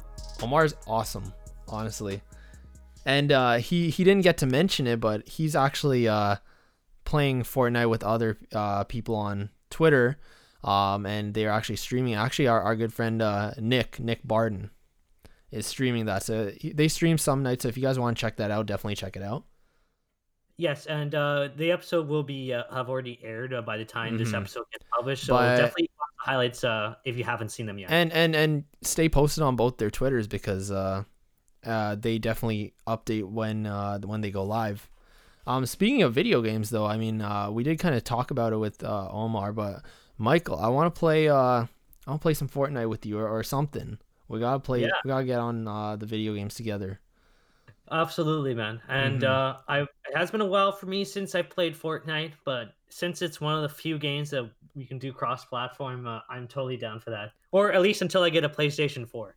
I mean, I'm gonna start streaming this week. I just got some of the stuff I needed to stream just this week, so I'm gonna start. And I'm trying to think of what games to stream. But if you want to hop on Fortnite, I could stream that, and it would be cool. And maybe some of our the listeners could. I guess come and watch. Yeah, maybe we can invite some people we know, some of our friends on here, Of course, yeah. And guys, give Matthew some suggestions of what games he can play. It doesn't have to always be Fortnite, because not always I'm going to be able to play with him. I actually did a poll, and I feel like Fortnite was the one people don't want to see. Probably just because there's so many people to play Fortnite. I did a poll, and it was NHL 20 won the poll. 39%, and then 2K, NBA 2K20, 35%. Fortnite got 4%, and then some other games was 22%. That's fair. I'll have to see. I think Fortnite is a good one-off game, but we'll see. Yeah, of course. Oh yeah, but stay tuned for that. Yes, of course. So during our little break, I just saw a notification on Twitter about Kyle Clifford. And this is kind of a repeating of old news that we were talking about in the past, but it's kind of a repeat of what we were saying before, what we were talking about before. Kyle Clifford was talking about how he wants to stay in Toronto, and he feels that the team is in the same spot, and he wants to win a Stanley Cup, and that's what motivates him to want to stay. So let me ask you this. Obviously, Kyle Clifford has made a positive impact on the team since he's arrived, but if he were to be re-signed, what kind of deal do you want to see that being signed to? My thoughts haven't changed on this. I definitely would love to see Clifford back with the Leafs. But I do think like the Leafs shouldn't overpay, because we saw them overpay for that kind of player before in Matt Martin, and how they had to kind of get rid of that contract eventually as well. Right. I wouldn't sign him long term. This isn't a player you want, to add to your core. Honestly, I would love to add him for, just give him another year or something. A year, maybe 2 years max, right? And anywhere I'd give him around anywhere from like 1.5 to 2 million. I don't know if I'm asking for too much, or as in, is that too unrealistic of an amount, or would he possibly ask for more? But if he Right. is asking for more, I wouldn't give him, more than 2.5 million. Yeah, absolutely. I think the value of the deal has to be taken into account, and obviously the value of a player like Matt Martin was prevalent when he was in Toronto, but I think that the contract is the most important thing they have to get right, because if they don't, then that trade they have to, that just eats up into salary and takes away from money given to more important players on the team, and you have a situation like where the Leafs had to move Matt Martin for Hmm. basically nothing. If it's a 1-year contract, I'd feel a little more comfortable about giving him, a little more money, because, it's not going to stay on the books. But Mhm. if it's going to be like, if he's asking for 2 years, no more than 2.5. And even that's pushing it. Ideally, like I said, 1.5 to 2. I don't know if that's realistic or not, but we'll see what his asking price is. Mhm. Yeah. And I think that that's something that will be addressed because, I mean, yes, obviously Kyle Davis has had a bit of a, I don't know how what's the best way of putting it, but he has overpaid slightly for his most important players. And I think that in some ways, when you overpay your most important players just a little bit, it's okay. But he has given out pretty good deals to some of the lesser known players on the team. And I think that that's something that we will probably see the next deal with Kyle Clifford. He's currently making an average salary of 1.6 million. And I don't know what your thoughts are on it, but I don't really think he's looking for a pay increase Hmm. significantly at all, really. I think that around 1.5 to 2 is around the ballpark that the Leafs would be able to sign him. Hmm. If Jason Spezza taught us anything, if your player has a chance to win the Stanley Cup for their hometown team, and they have to accept a little bit less money to do that, I think Kyle Clifford might be that person. And I'm Hopefully. not saying that he will, but there's a possibility that he might be willing to take a little bit less if I that mean, means being on yeah, the team. the Leafs just previously acquired him, so he still has time to get accustomed here with the team and with Toronto. Hmm. But we'll see how it goes. Speaking Uh, of things, we'll see how it goes. I want to talk a little bit about the NBA because there has been mhm. some developments on what the future holds for the 2019-20 season. Again, not a lot of Raptors news this week, but definitely developments in the NBA. And Michael, do you want to just tell them what the news so far is? Well, I think the first thing for Toronto is that practice facilities have been opened up again, which is great because that means it's one step closer to players working out and getting playing resume. And Raptors facility is fully open. The Leafs cannot fully start practices yet because they have to wait until every other city is safe to do so. But Kasperi Kapanen recently was shown to have returned to Toronto, and he's starting his quarantine. And just today, Malcolm Miller was the first Raptors player to return to the OVO Center and do a workout. So one step closer to basketball returning, and obviously Leafs is a different story altogether. But in terms of the bigger picture about where things are going with with the NBA, there was an announcement a few days ago about extending the termination date of the CBA, which will be going through September. hmm And I mean, my only thoughts are that's really the right call, and I know it. I mean, technically, I guess it's kind of unfair to the players, but what could they do? They have to. I mean, well, with the news, I mean, I believe I read that Adam Silver has 2 to 4 weeks to finally decide on if he wants to continue the season or not. Hmm. But they they still have an obligation to play the rest of the season, and with that, the CBA has to be extended. Yeah, absolutely. And I think that with all the practice facilities being open, states are slowly starting to reopen. Whether or not that's a good thing is another topic altogether. But sports are slowly but surely trickling back in. We've already seen yesterday that Arizona is allowing pro sports to return. So if they want to play games like in one host city, that's one place that they could do it. And I think because the season has been pretty much the majority of the season's been completed. The majority of the playoff teams are comfortably in their spots. Maybe the eight seeds are up in the air, but I think most teams that are near the bottom are fine with just not coming back and playing. And I think you make a really good point. There's an obligation to just finish the season because so much of the season has been played. Why not just try and finish the playoffs? Because the playoffs are really what's more important. Because let's put it this way, I think it would really suck for the NBA to have one season get canceled so close to the end. And we obviously talk about the NHL, how they've had already two situations where no Stanley Cup was awarded, and having another one like that so close to the second one would really hurt their reputation. But I think the NBA wants to avoid it at all costs.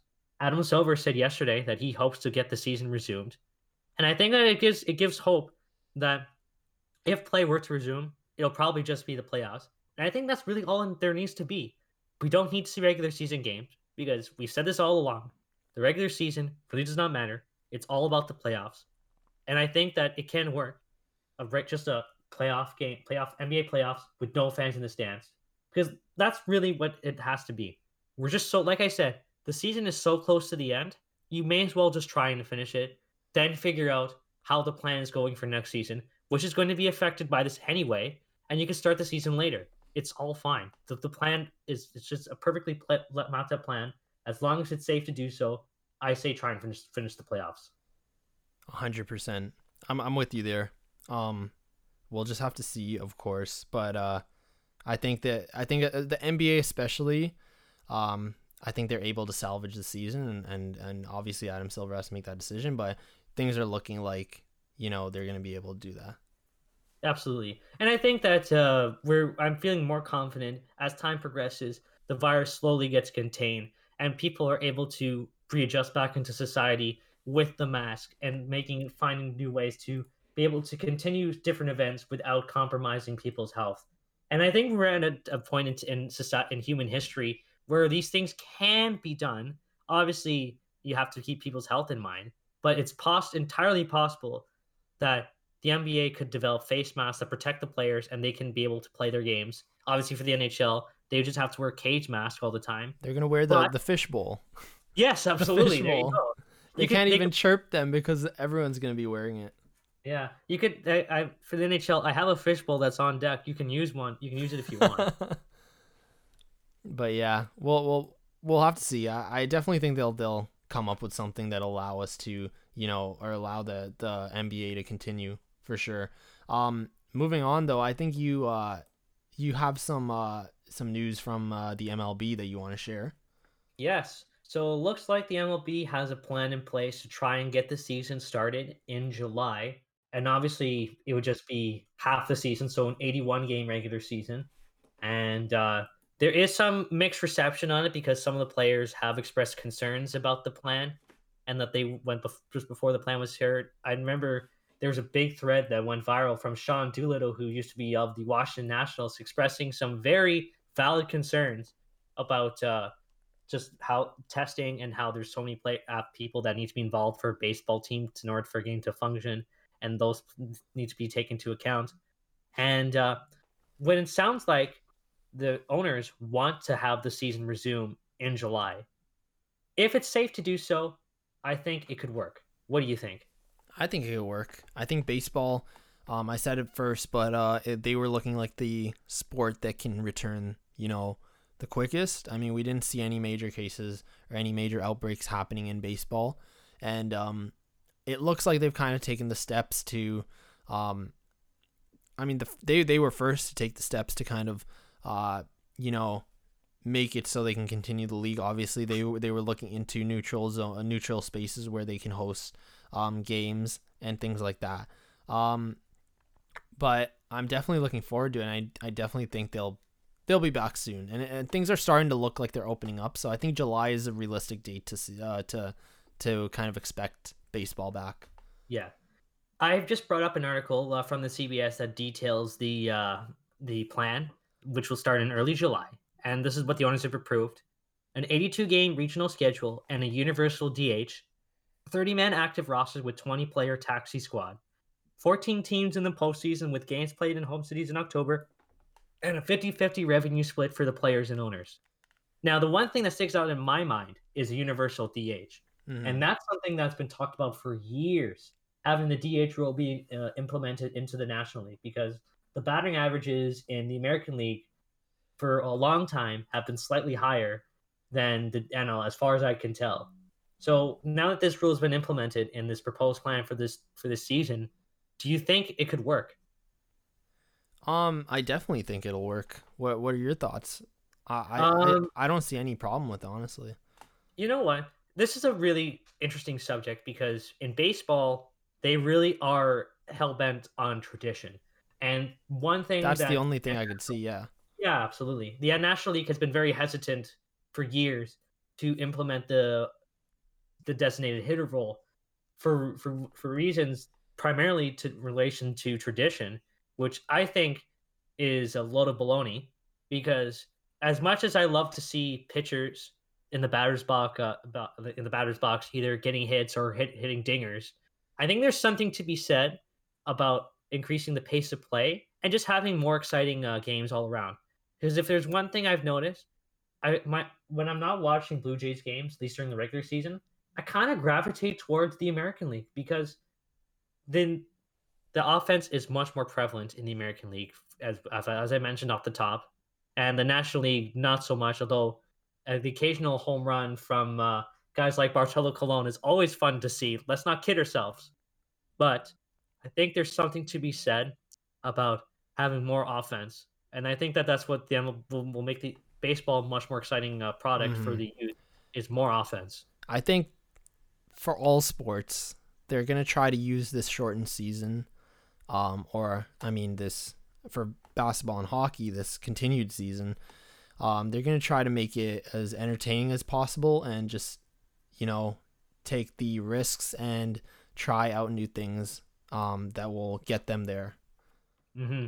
And one thing that's really helpful for the MLB is that KBO, which is the Korean Baseball League,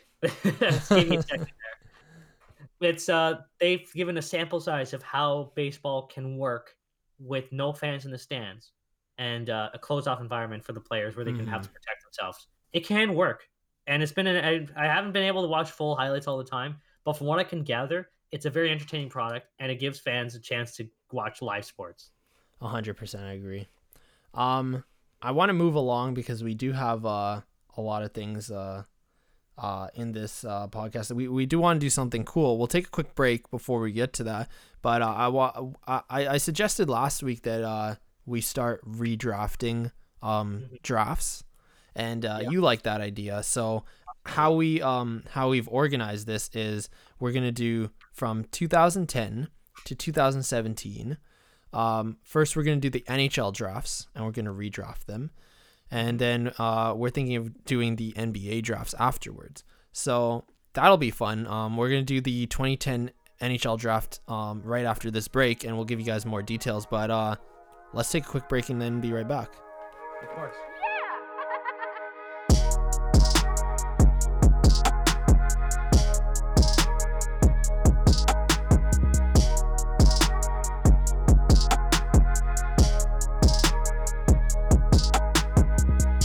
All right, so we're back, and as I kind of mentioned before we went on break, we are going to try our very first redraft segment for the podcast. I'm kind of excited. It's going to be fun. Brings us some speculation, some things to talk about. Also look back on which drafts were strong and which weren't. But I think we agreed that so we're going to be going through from the 2010 NHL draft up to the 2017 NHL draft. We're going to do one per episode. And we chose that period because, as you said, Michael, when we were discussing this, 2018 and 2019 are still fairly too recent to kind of judge if players are, where they would rank in a redraft. Right. Mm-hmm. So, go ahead. This will be a good opportunity just before we begin, just to have some fun and just contemplate what if like different players were taking in different positions. But also for you guys, you can give us some feedback on our picks and let us know if either we got it right on the money or we're dead wrong. So let us know what you think of this format. I think this will work, but any feedback will be very much appreciated. I think that's the beauty of redrafts in general, because if anything, it just means these picks are it's always like for a lot of picks, it's not right or wrong. You know, like one team might need one pick more than the other, or one player more than the other, or one person might think that this player is more valuable than the other in a different way, and some are just unanimously agreed upon. And I think that's what's awesome about redrafts. Right, of course. But anyways, so for the rules, we didn't really come up with any hard rules, but essentially how we're going to do this is we're going to do it rather than coming up with an agreed upon draft between us two. We're going to do it where, like, let's say you're one team, air quotes on team, and I'm one team, and you're going to make your pick. I'm going to make my pick, and so on. Right. So with that, let me just pull up a coin flip generator, to see who gets the first overall pick. Okay. So, let me just set this up. You're going to have to call heads or tails. Did you flip the coin?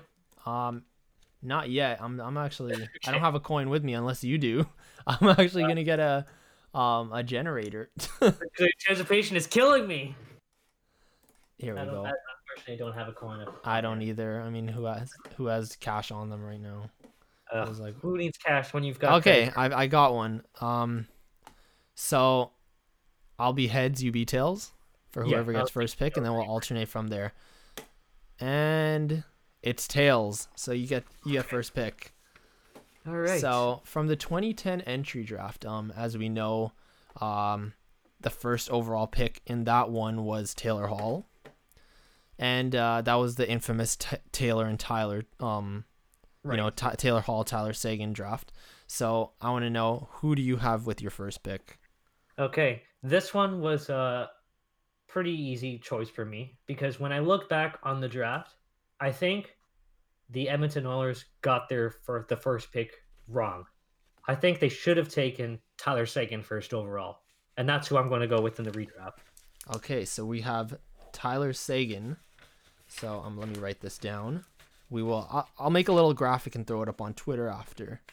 But so you draft Tyler Seguin first, who originally went second overall.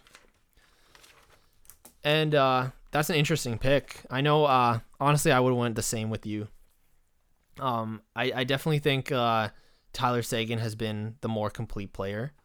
I mean, obviously, Taylor Hall has won MVP, but Tyler Seguin has a Stanley Cup with the Boston Bruins. And I just want to read some of his stats so far. He has 741 games played, and he has 279 goals and 356 assists in those games for 635 points. That leads all players in the draft in points. And I think that if we're just looking at it from that perspective, I understand that the Edmonton Oilers probably went with who they think was the best player available. But I think that if we look at the perspective of the team, that they had to draft Connor McDavid because they desperately needed a franchise center, I think that role could have been satisfied by drafting Tyler Seguin. And let's assume that the 2011 draft, they do the same thing and draft Ryan Nugent-Hopkins. Well, in 2012, let's assume they get the first overall pick again. Maybe they did. They don't take Nail Yakupov. Or maybe they do, and he actually turns out better this time because he actually is a competent center. And, I mean, just to throw some salt in the wound, Tyler Seguin, who you picked to go first overall, could have been a Toronto Maple Leaf, but we'll talk about that. We don't. We actually don't talk about that. We don't talk about that. Anyways, don't talk about anything in regards to the Leafs and Bruins until something good happens. Let's keep it moving because we have. I mean, I forgot to mention this, but we're just gonna do the first 10 picks. Otherwise, it would take forever. But the first 10 picks of each draft. So moving on, I guess I got second overall, and I'm gonna go with Taylor Hall this time. Okay. Taylor Hall.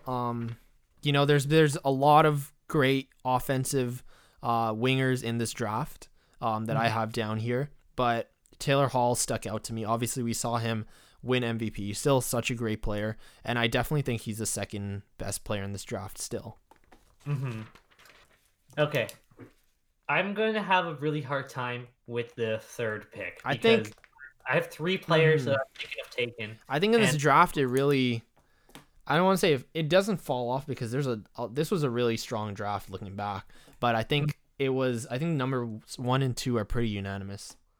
Yeah, I think that the top 2 picks were pretty easy to pick, but I think the order of the next 3 picks can be taken either way, I would say. But I think you can't go wrong. Any team that takes one of these 3 players can't go wrong. Mm-hmm. But I wouldn't.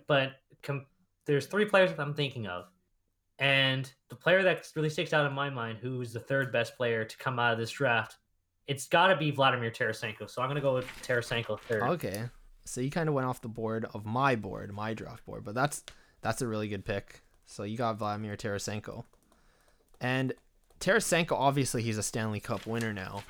And he's just been a great player. And I remember watching the 2010 draft, and for some reason, it'll always stick with me, but for some reason, when the Blues drafted Tarasenko, I don't know, I just had a feeling like I saw his highlights. I had a feeling like he'd be a great, offensive player in this league. Definitely the best goal scorer, I would say, pure goal scorer in this draft. Yeah. Aside from Jeff Skinner, but he has 214 goals, 214 assists for 428 points on his career and a Stanley Cup. So that's an impressive resume. And I think it would have been more this season had it not been for the injury that wiped him out for basically the majority of the regular season. He's been that good of a player. For sure. So with the 4th overall pick for me, I'm actually getting to take. I actually had Tarasenko at 4 on my draft board. At 3, I'm gonna take arguably one of the biggest draft steals of this draft, Mark Stone. Yeah. Who originally went 178th to Ottawa, and he's honestly been just a complete player for the Senders. Taylor Hall's better offensively, like strictly offensively, but Mark Stone is one of the best. He's a complete player, and I really liked him. So I take Mark Stone. He has 385 points in 449 games. That's good efficiency as well. Absolutely. I'm gonna be honest, man. That was the player that I was tempted to take as well because at number 3, because he's just that great of a 2-way player. And I think what people tend to forget is that, well, offense is definitely important, and I think there's a reason why Sagan and Hall were the first 2 picks. They're having a very good 2-way player is also very important, and Mark Stone is probably one of the best all-around players in hockey at the moment. For sure. I think the Ottawa Senators got a steal in him, taking him so late in the draft, and it's such a shame that he couldn't stick around there, because imagine how awesome that team would have been if they actually kept the core together. For sure, honestly, he was definitely arguably the biggest draft steal of this draft. But now it's your turn with the 5th pick. Okay, with the 5th pick, this is probably easy for me to do. I could take take like one player, but I think this other one has really impressed me over the years, and it's got to be Evgeny Kuznetsov. I had him at 5th too. There we go. Exactly. I think it's self-explanatory. Stanley Cup winner, great offensive player, great center. Honestly, I think that center that the Caps really needed to push them forward.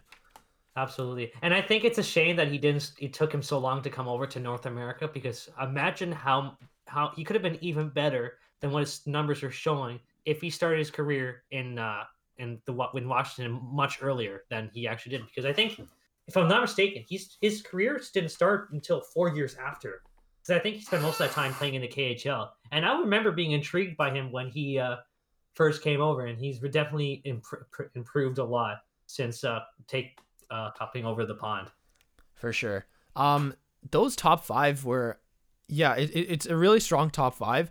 After the top 5, it was kind of hard for me to decide where I want to order these next players on my draft board.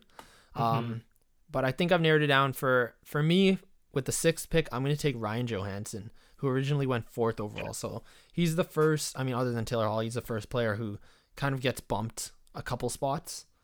So he's falling now to 6th overall.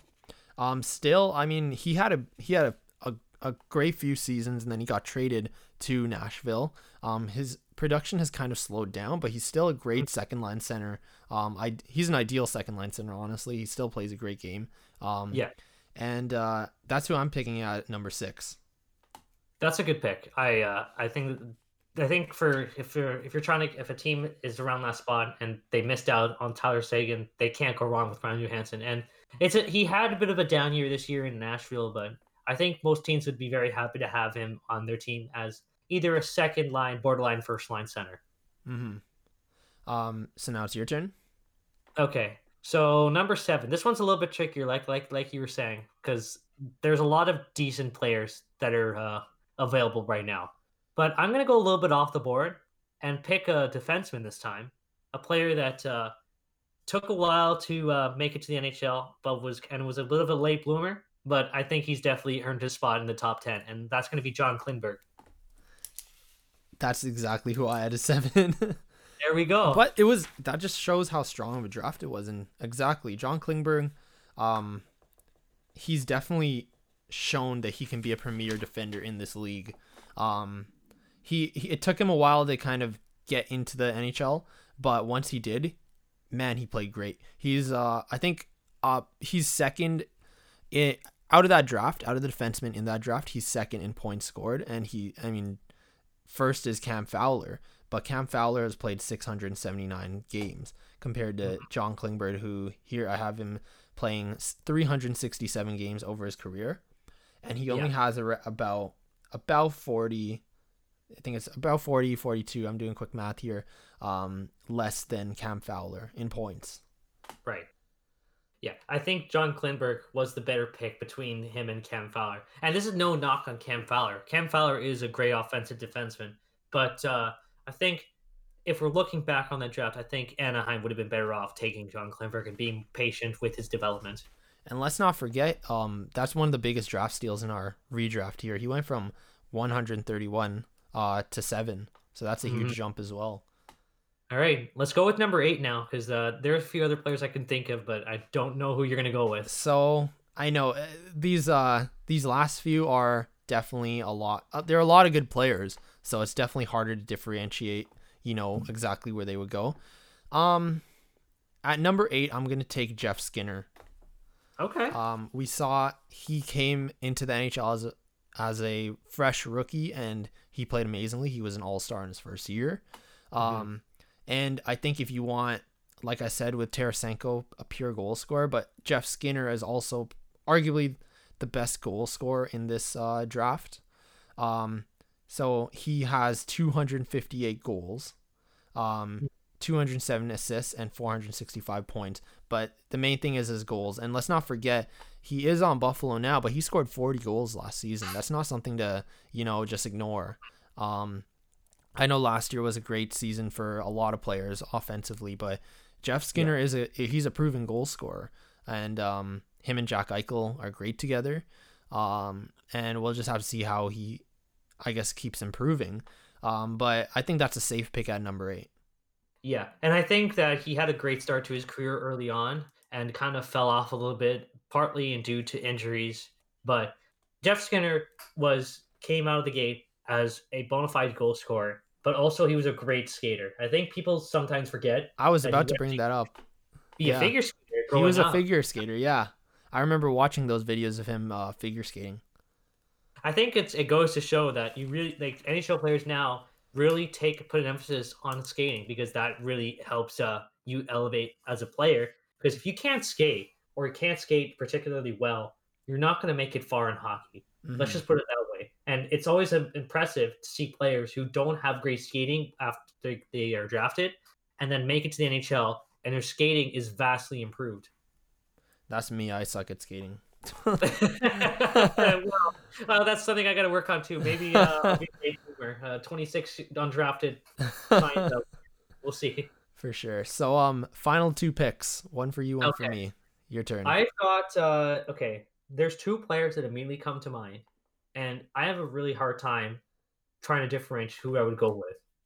One, I think it's just for me, if I am going to have a very important player on my team, it's got to be but the very most important position has to be from the back of the net, and that has to be, I'm going to go with the best goalie that was taken in the 2010 draft, Frederik Andersen.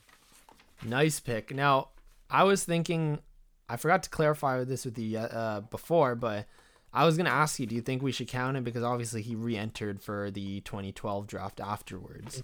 But I think we should count him. I also had him on my board a little lower, but definitely you need a goalie, right? Yeah, he's most definitely the best goalie to come out of the 2010 draft. And yes, he did get drafted again later in 2012, but I think it worked out perfectly fine the way the draft went because I think you can go either or direction. Like, does he count for 2010, 2012? I think he was counts for both. And I think the Carolina Hurricanes really dropped the ball in not being able to sign him because let's look at what was one of the biggest problems for the Hurricanes for the last number of years before the previous season. Their Goaltending. goaltending was holding them back of making a Stanley Cup Stanley Cup Mhm. run, or just going to the playoffs altogether. And I think if they had Frederick Anderson, they were able to sign him, and he developed the way he has.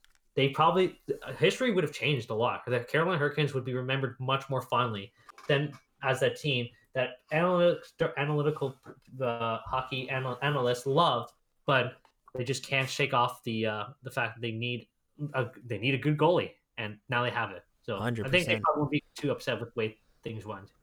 Okay, and for my final pick, of our redraft, it's between two players for me, and I'll give a nod to the player I'm not going to choose after, but I think I'm going to go with Jaden Schwartz to round out the top 10.